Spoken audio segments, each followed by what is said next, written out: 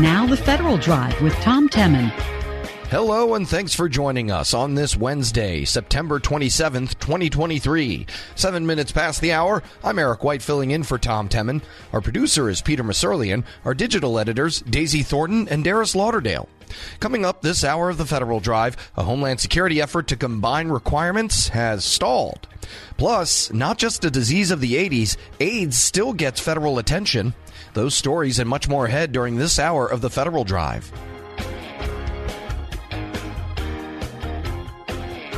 But first, the Department of Veterans Affairs is laying out some of its plans if Congress triggers a government shutdown later this week.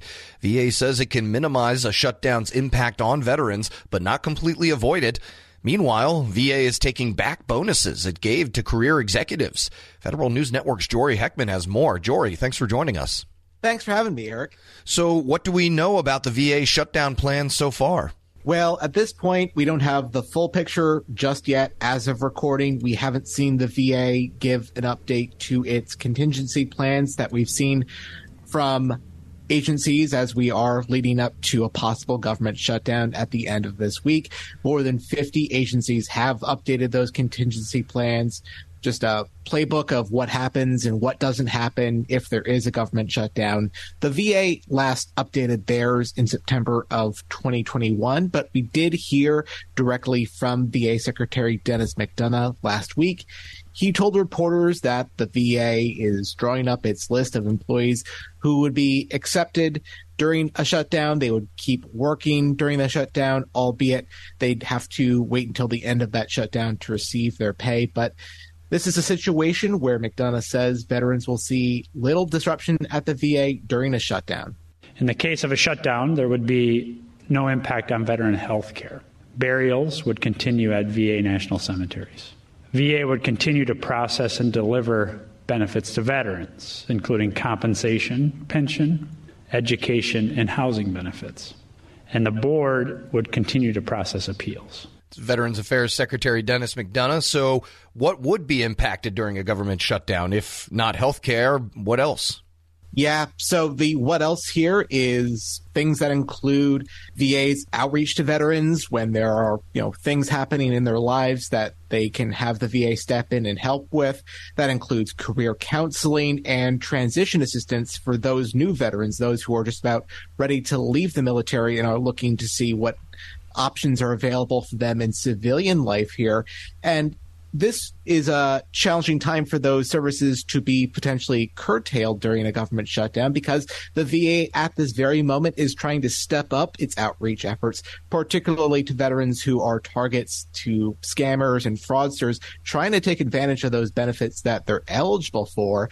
VA recently launched a new page on its website specifically to get that outreach out there for veterans, keep them aware of the latest fraud efforts that are out there. This is particularly of note because the latest wave of scams are really going after the PACT Act benefits that veterans are getting. Veterans who, during their military service, were exposed to toxic substances are now getting expanded benefits and health care as a result of all of this. At this recent press conference with McDonough, we also heard from VA Deputy Chief of Staff Maureen Elias. She said that, again, this is particularly relevant given the PACT Act element of things and that fraudsters generally go where the money is. We don't have specific numbers or data on that, but we have received plenty of anecdotal information.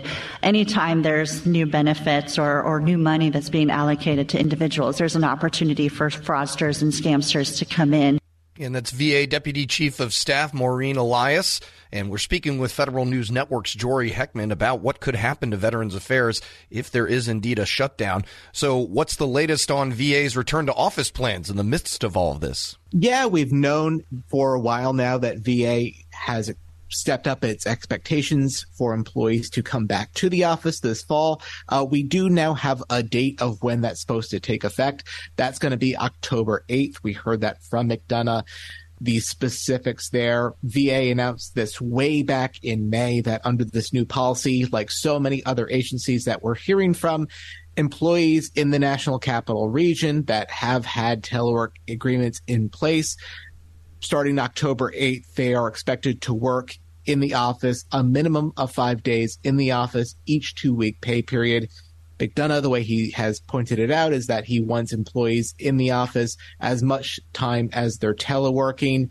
He has sat down in the VA cafeterias anytime he is in DC, and he's been hearing concerns from employees, trying to tailor this in a way that is as painless as possible for those employees. But again, one thing to keep in mind here, especially on the healthcare side of things, a lot of VA employees have not had the opportunity to telework since the COVID-19 pandemic even was a thing that was going on. And speaking of pain, there are some at the upper echelons that are experiencing some. Why is the VA taking back some of the bonuses it paid out to career executives? Yeah, so the VA's concern here is that this bonus may have gone to more career executives than were eligible for. And as a result, the VA is kind of doing some damage control here, trying to get a better sense of who was eligible and who wasn't. The VA has curtailed about $10 million worth of these bonuses that went out to 170 career executives. Earlier this month, the VA did a full review. They found that these bonuses that, again, were set out under the PACT Act as critical skill incentives, the idea being that people that are in possession of skills that are very valuable to the VA, they want to keep them around, and the money is a good way to keep them around. As a part of that review, the VA found that some of these executives were not eligible for these bonuses, and so they are trying to figure out, again, who is actually eligible for this and who is not. It remains unclear whether the VA will re-award some of these bonuses to the executives who are impacted, but the VA is quick to point out that the vast majority of these bonuses, these critical skill incentives, went to employees who were eligible. About 97% of these bonuses did go to employees like HR specialists, VA police officers, and housekeeping aides. Bonuses are ripe for political anger, and I imagine that VA's congressional overseers had something to say about the matter. Oh, yeah, you can bet. We heard from the Senate VA Committee Chairman John Tester on this. He was upset about the news of this. He said that it's unacceptable that any of these resources were misused or directed toward senior executives who didn't meet the appropriate criteria to receive these bonuses. You can well imagine there'll be some additional scrutiny from Congress on this effort, because the PACT Act was a very big deal in terms of the scope of what VA could do under that legislation, a lot of spending resources put into that legislation, and lawmakers really want to make sure that the VA is a good steward of those funds going forward. All right, Federal News Network's Jory Heckman, thank you so much. Thanks, Eric. And you can find more of Jory's reporting at federalnewsnetwork.com. Still to come on Federal News Network, not just a disease of the 80s, AIDS still gets federal attention. It's the Federal Drive with Tom Temin on Federal News Network. I'm Eric White filling in for Tom.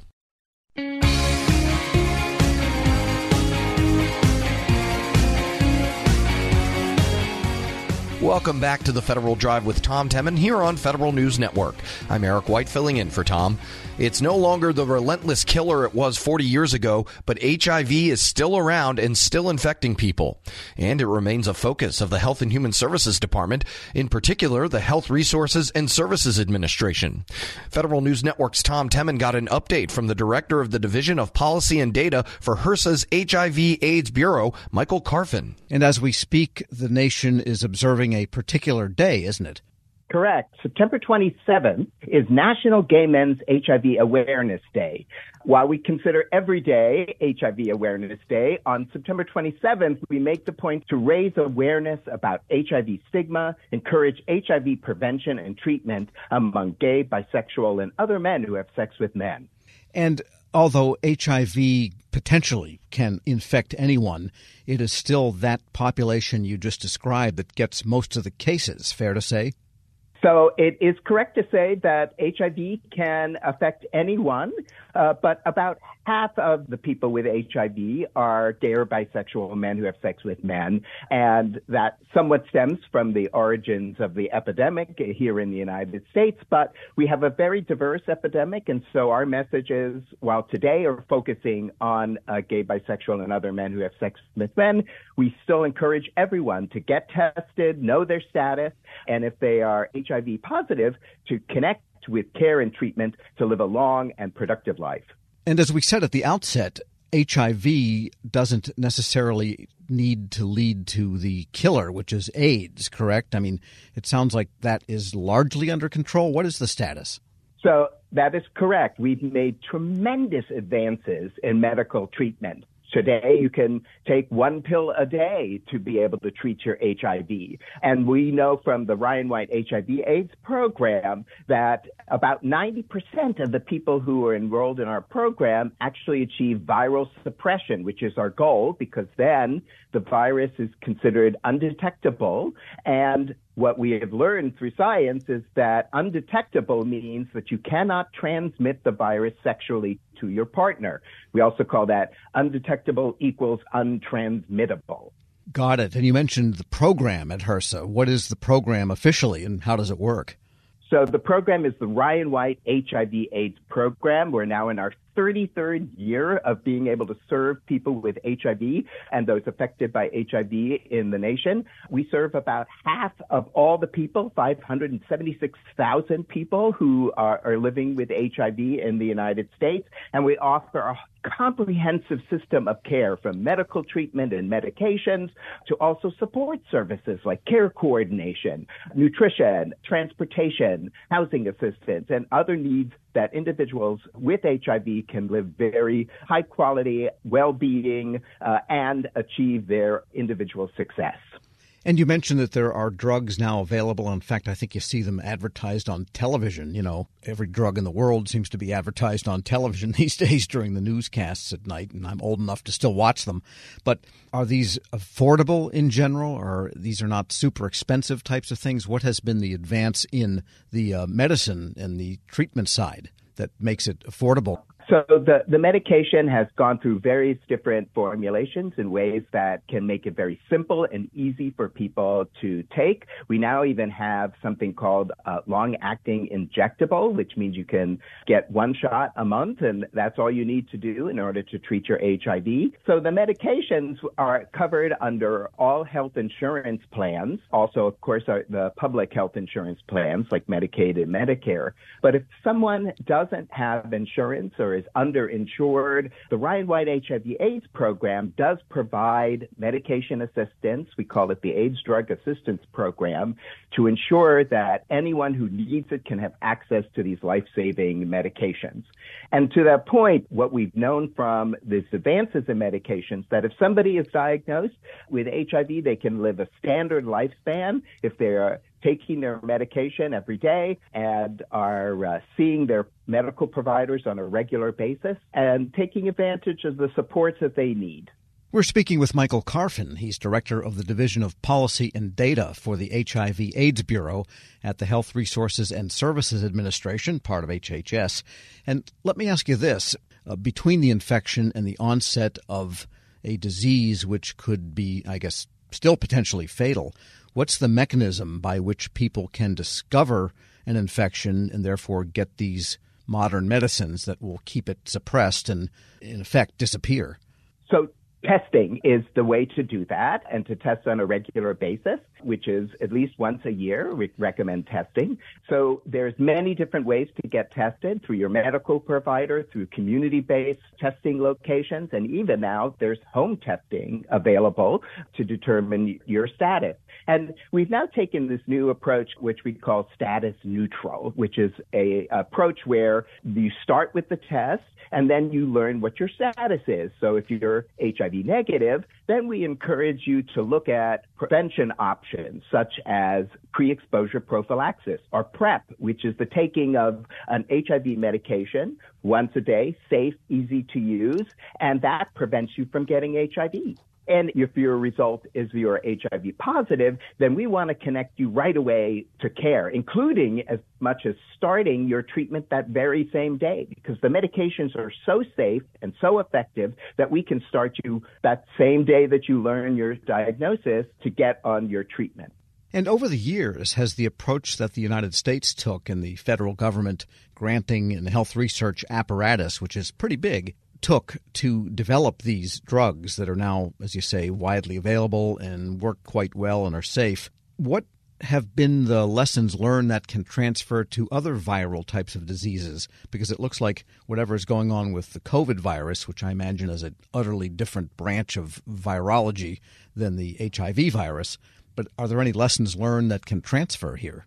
Well, actually, there are. In fact, one of the reasons why we were able to get a COVID vaccine so quickly is because many of the researchers working on it were part of what was known as the HIV Vaccine Trials Network, which is run by the National Institutes of Health.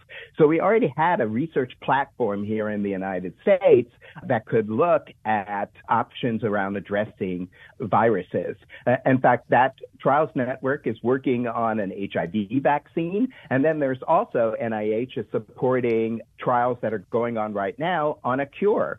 And so while we remain optimistic that and encouraged that this science could lead us to that point of having a vaccine and or a cure, we also believe that we have the tools today in order to achieve what we call the end of the HIV epidemic. In fact, we have a national initiative called Ending the HIV Epidemic in the U.S. And with the combination of these terrific medications that with somebody with HIV, it means they suppress the virus to undetectable, and medications that can prevent someone getting HIV, that combination will enable us to make HIV rare and to have anyone living with HIV to live a full and healthy life.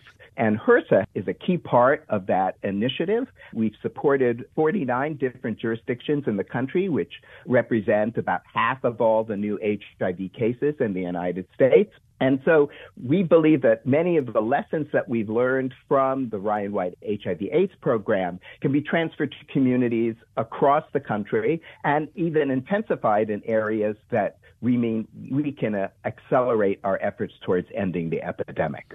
And a final question, it's still an epidemic in other parts of the world. And what demand do you have for learning and knowledge, from some of the nations that still suffer from it in a much greater degree than the United States does now?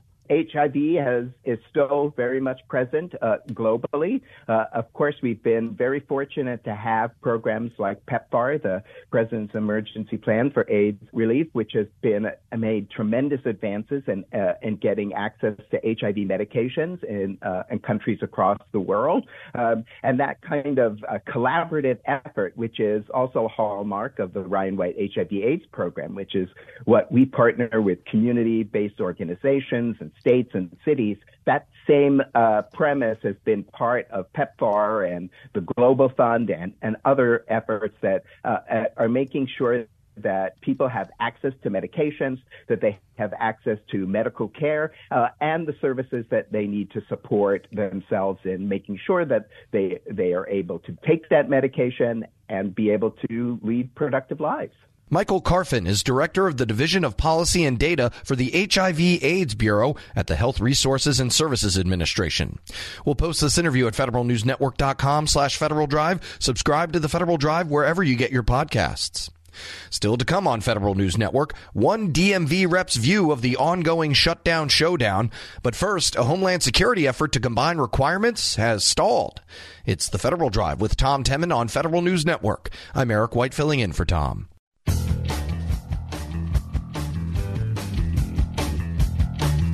Welcome back to the Federal Drive with Tom Temin on Federal News Network. I'm Eric White filling in for Tom. A Homeland Security Department initiative called the Joint Requirement Council hasn't gone very far in 10 years. The council is supposed to discover capabilities that multiple DHS components have in common to avoid duplication and redundancy. But according to the Government Accountability Office, it doesn't meet very often, and no one at the top seems to pay any attention. Federal Drive host Tom Temin got more from the GAO's Director of Contracting and National Security Acquisitions, Travis Masters. Tell us what this Joint Requirements Council specifically is supposed to do. It was formed in relation to a GAO recommendation back in 2014. Yeah, that's right, Tom. Actually, it goes even further back than 2014. The JRC was established in 2003, not too long after the Department of Homeland Security became a department, and didn't really function at the time, didn't have management support, and kind of died on the vine. In the 2008 timeframe, we made a recommendation it should be reestablished. It was in that 2014 timeframe that they reestablished the Joint Requirements Council and began to put policies and processes in place for the Joint Requirements Council to review capability requirements for the various components within the Department of Homeland Security to do, as you said, identify those areas where they have commonality, things that they could find some efficiencies by pursuing jointly, and then make those recommendations to the leadership at DHS to then combine those and fund those jointly to satisfy multiple needs. And so that's really the intended function. Since 2016, roughly 2018, that's sort of what they've been attempting to do. And that's what this report was looking at. And what they're supposed to try to avoid is redundancy in acquisitions. In other words, go to maybe a shared acquisition or a shared services type of model for those capabilities or requirements they have in common.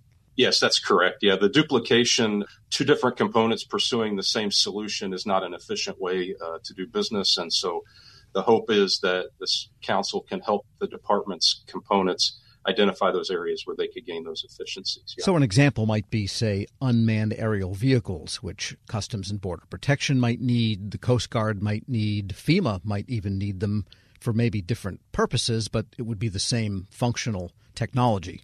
Yeah, that's correct. That is a good example. Well, have they identified any? The last few years, anyhow. Yes. So in this report, we went back to 2018. That was the scope of the assessment. And we found that there were 5 different areas where they identified some joint capability opportunities. And we took a look at kind of the process that JRC went through to analyze those various joint documents. And we found that largely, the documents didn't fully meet the requirements process. It's not requirements in one sentence, right? But that the requirements process says they should. In other words, in establishing a joint requirement, they have a process to do that to make sure that it really fully vetted. Yeah, that's correct. So the Joint Requirements Council, as they review these documents, are supposed to look at certain aspects of the document. Things like, does the document state the capability need clearly?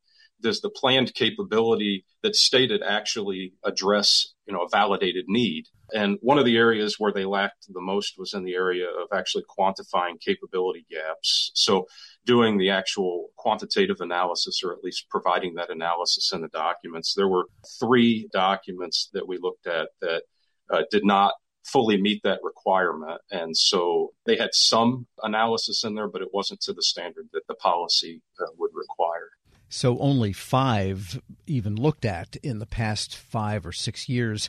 And what are the capabilities that they feel that they might have in common? I mean, what are they? Yeah, so those 5 are counter unmanned aircraft systems. So I'm a good guesser. Yeah, well done. No, actually, I read your report. DHS Tactical Intelligence Surveillance and Reconnaissance Network, so a network, persistent wide area maritime surveillance, immigration data integration, and the enterprise analytics services and processes. Those were the 5 areas. We're speaking with Travis Masters, Director of Contracting and National Security Acquisitions at the GAO. So clearly they have to do their paperwork and do their documentation better, and that's one of your recommendations. But before we get to those, I wanted to ask you, how much attention does this council get from top leadership at DHS, who you would presume should be interested in what the JRC is coming up with? Yeah, that's a great question, Tom. And over the years, as I noted earlier, they haven't really gotten a lot of attention. When the council was first established in the early 2000s, that was one of the reasons it did not succeed. There wasn't a lot of management attention. The same is true now. The Deputies Management Group, that's the point organization for the JRC to report to, and the JRC are supposed to interact with each other on a regular basis, providing direction and guidance, and then the JRC then would provide recommendations for funding and prioritization of requirements.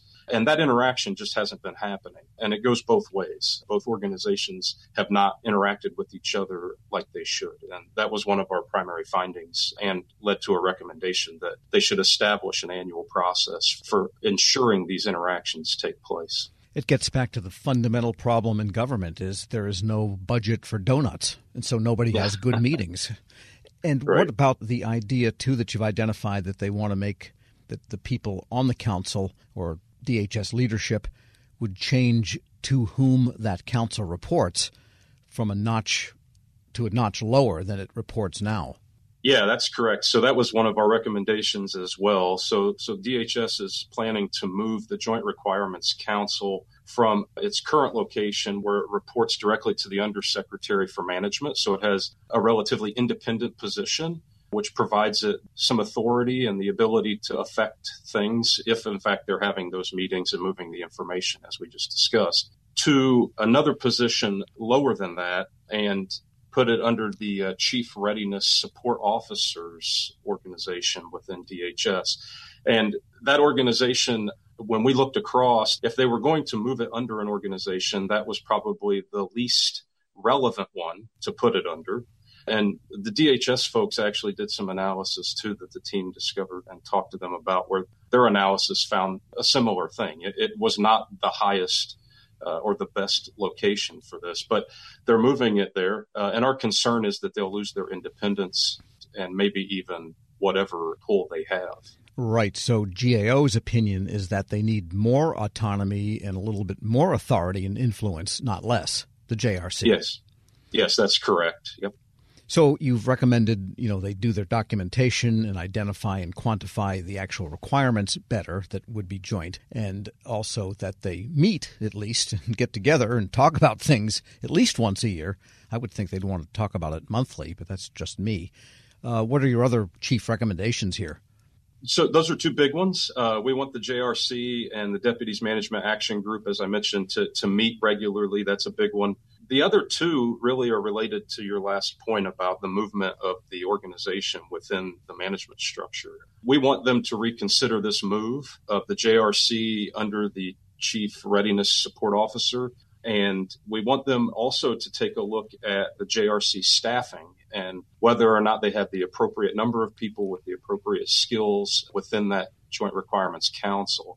DHS concurred with all of our recommendations, but the plan for those final two, the move of the organization and the workforce issues, they plan to do the reassessment after they move the organization. And our recommendations were pretty clear that those should be done prior to making the move so that the analysis that supports those could be in hand as they make those final decisions. Because when you really think about it, one that is observing DHS could come up with a bunch of ideas for joint requirements. I can think of cloud computing, for example, like the Defense Department has been struggling, and now they're finally there with that. Or on financial management, there's a lot of information technology and services that clearly the components could share. So it seems like there's plenty of ideas. They just need to get their act together.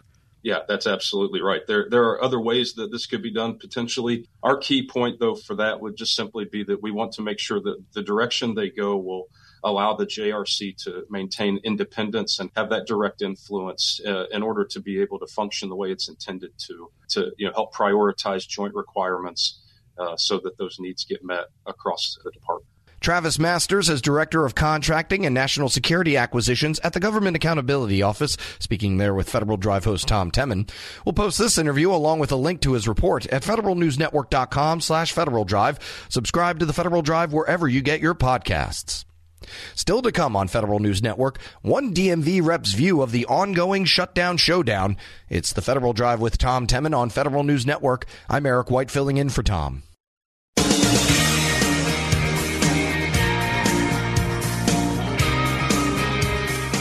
Welcome back to the Federal Drive with Tom Temin on Federal News Network. I'm Eric White filling in for Tom.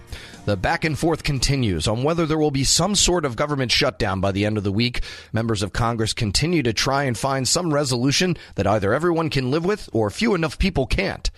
To gain some insight on what's happening, Federal Drive host Tom Temin had a chance to speak with Virginia Democrat Don Beyer, whose district contains several federal employees that could be affected. All right, so you are on the Democratic side, and so you have a very different view. Democrat from Virginia. Yep. And you have a very different view of the world, from some of the Republicans, and they're divided among themselves.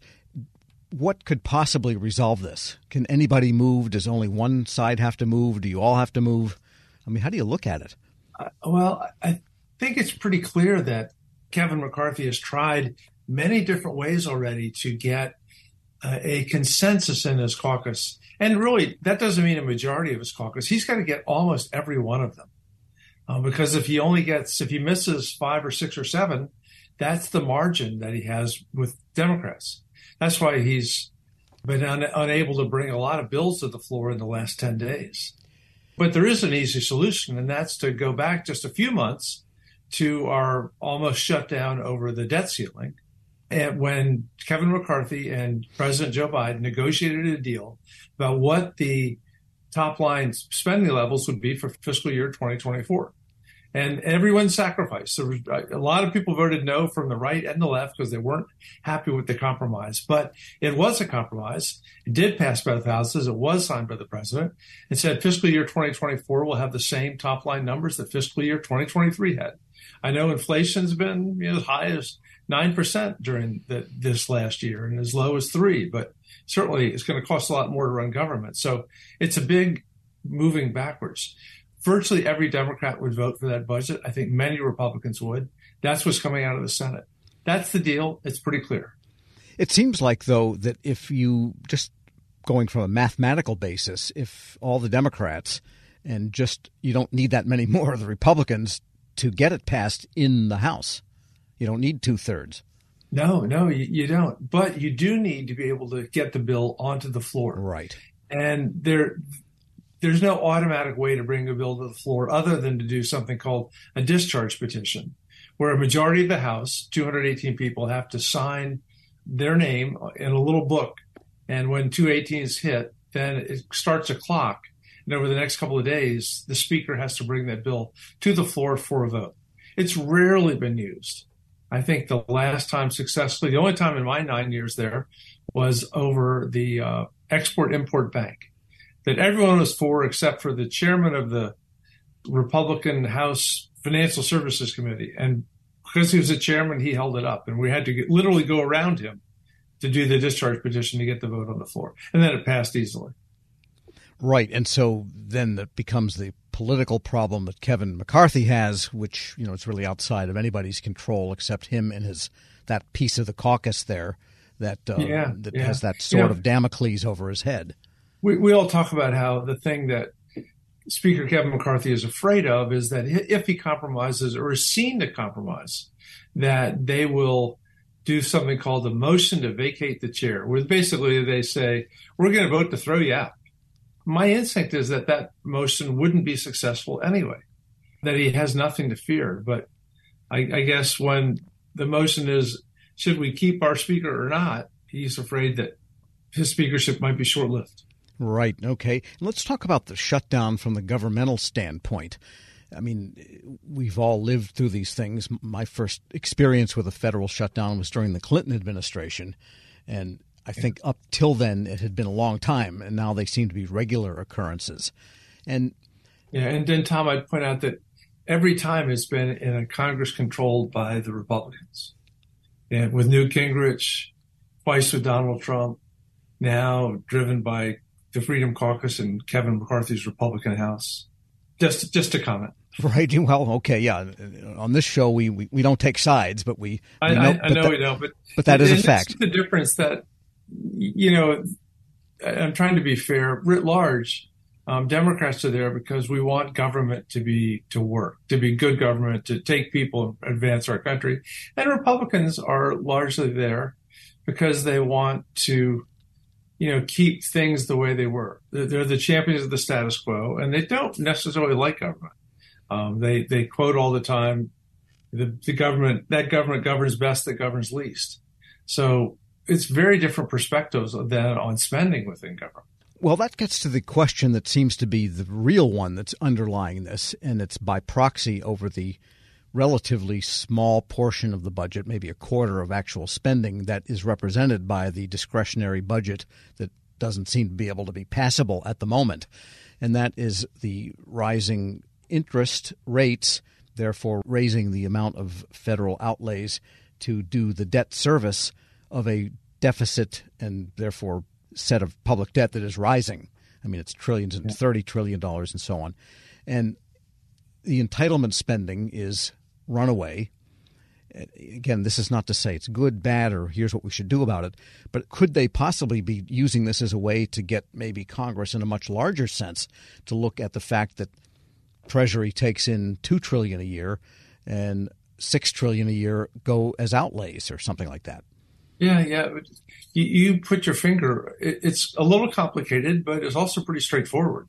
We are spending roughly 20% of GDP every year on federal government spending, and we're raising about 16.5% in terms of taxes. So that 4 or 5% difference is our deficit. And the way you address it, number one, is you make sure that people that owe taxes pay it. Right now, you and I have a 1099 or a W-2. 99% of our taxes are paid fairly and on time. If your income is not coming that way, if it's coming through trading stock or selling big businesses, less than half of the actual owed taxes are paid. I have a couple of bills with Elizabeth Warren, with Steve Cohen and others to have a tax on people with net incomes greater than $50 million a year, a surtax on people making more than $2 million a year. Won't affect their lives at all, but it would close that gap.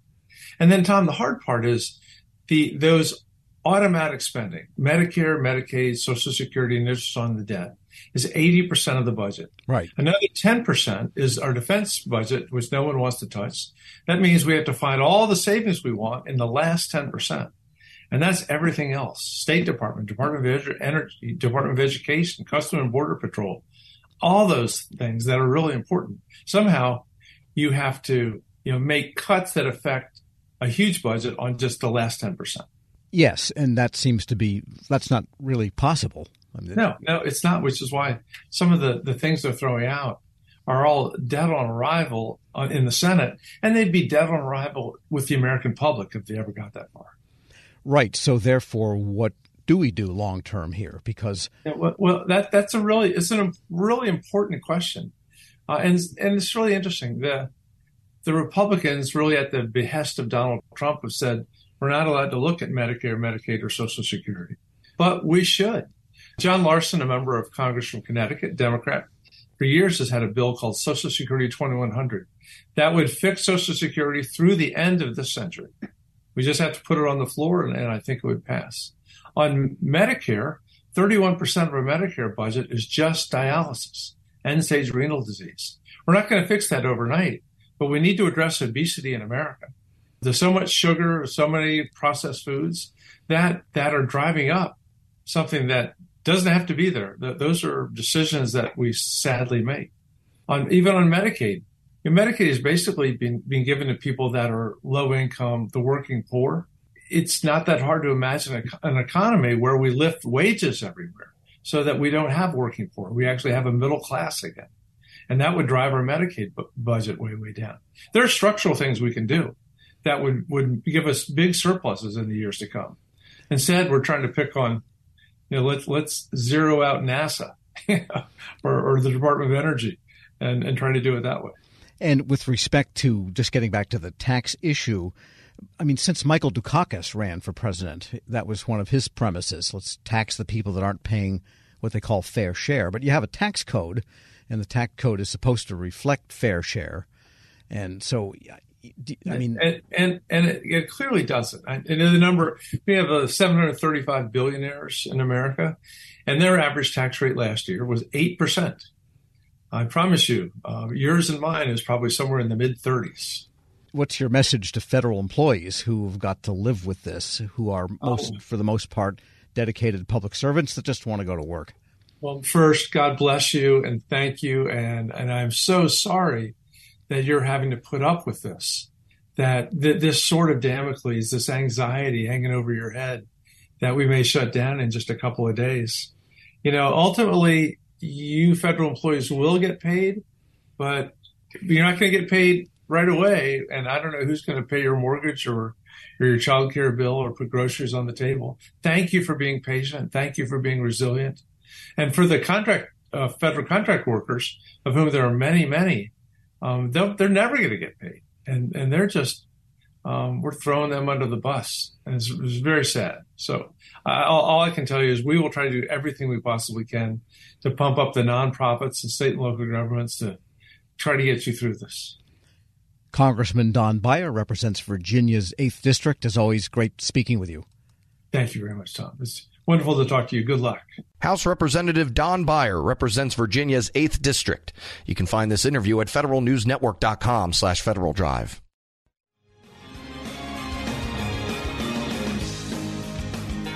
But first, enrollees in the Federal Long-Term Care Insurance Program, or FLTCIP, are bracing for a big premium increase starting in 2024.